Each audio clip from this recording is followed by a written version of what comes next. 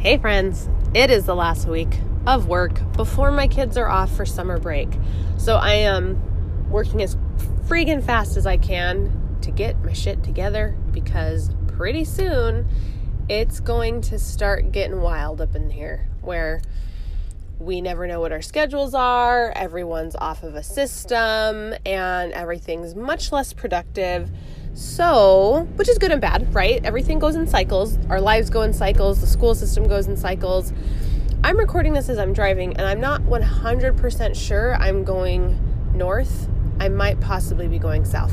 I don't know. I just dropped off my daughter at a sleepover for the last day of school. She's for the night at a friend's house, and I can't really tell which way I'm going, but I'm hoping I'm going the right way.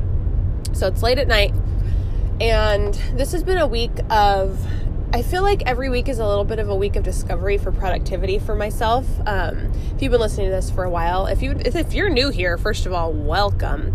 If you're not new here, then you'll know that I've been working on routines, systems, productivity, really focused on it this year because, to be honest, I was feeling a little bit out of control by the end of last year and the beginning of this year. I was feeling like I was just pushing and not ever stopping to take a breath and look around and being, setting intention for my entire life instead of just my business. So I've been really focused on just different tools and different systems and keeping track. I did bring on a new team member, an organization specialist that helped me with my calendar, helped me with my scheduling, keeps me kind of in check. And that's been a real game changer. But another thing that we've implemented in my business that has also been an amazing game changer is Monday.com. It's been a really awesome tool. I've absolutely loved it. But it's definitely been something where there's a learning curve, and it's been something where I think I got a little overzealous. So we've been using it for about 2 months now, and it's been great. I have 3 different people that use my software for my actual team. And every week we've set up a weekly task, I guess you call it a board, which we kind of have due dates for everything. We make sure we tag every single client that we're working with. We have all the different tasks that go to the client that week.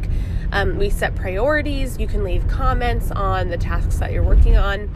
And what I love about it even more is that you can kind of assign yourself time limits. So I'll assign a task, like let's just say creating graphics for a client's marketing promotion for their course. That could be like one task, right? And I've assigned it to myself, and I've said to myself, okay, this is probably going to take me about an hour if I sit down and go through and create all of these custom graphics for a client. Like that's just an example of something.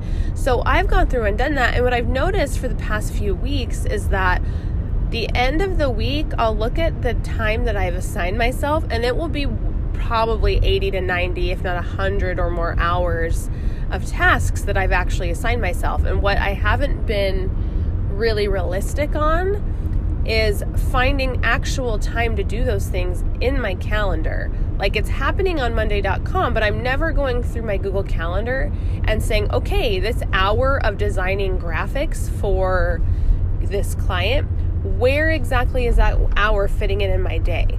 So like I use Google Calendar to map out my day. It's literally the boss of me. But I am only putting like appointments in there. So if I have a meeting, it goes in there. If I have a call, that goes in there. If there's something with my kids, something I have to physically be at, that's how I use my Google Calendar. I have not been using it though to actually schedule the tasks that I've been doing. And so this week when I started moving stuff, because what my classic thing is I don't get all of my things done, obviously, because there's in fact not 124 hours for me to do all of those tasks. So I will just keep moving things over every single week. And after doing that for like 3 weeks in a row, I've been like, okay, obviously there's a glitch in the matrix somewhere. Something ain't working. So I looked at that and I looked at my calendar and I started actually putting in those hours, 15 minutes, 30 minutes, set of 3 hours that it's actually going to take me. I've been physically scheduling them in my Google Calendar, and it's been a huge game changer.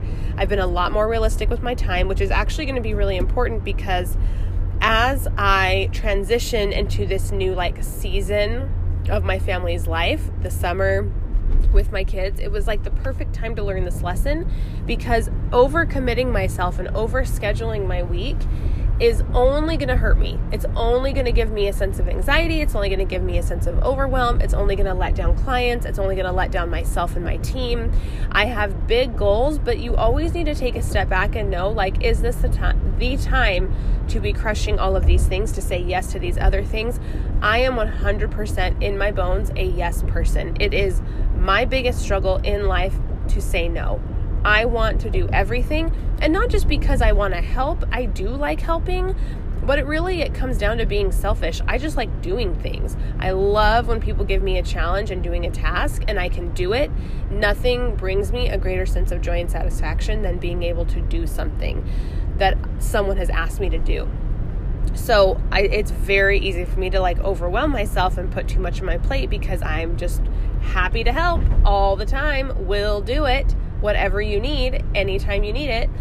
And so putting those boundaries in place and actually looking, and like, I literally for next week do not have one spare half hour of time to squeeze in any other projects. And so I have to be realistic and tell people when they need something from me, or maybe clients that I've been working with for a while, just pushing back that expectation. There's a lot of things that in fact do not need to be done by next week. I can give myself a little bit of time, a little bit of grace, and so can the people that are asking for help, right? Like, this is not meaning to be some sassy podcast, but it's really true. Like, it's okay. Maybe I'm not okay with saying no, perhaps, but I'm definitely okay with saying, look, this is my calendar. These are the facts. These are the things that actually have to be done next week. And so I really do not have one spare moment, but I'm happy if you can wait till the week after to shove it in there somewhere if there's an open space. So it's definitely has been an eye-opener, has been a learning experience.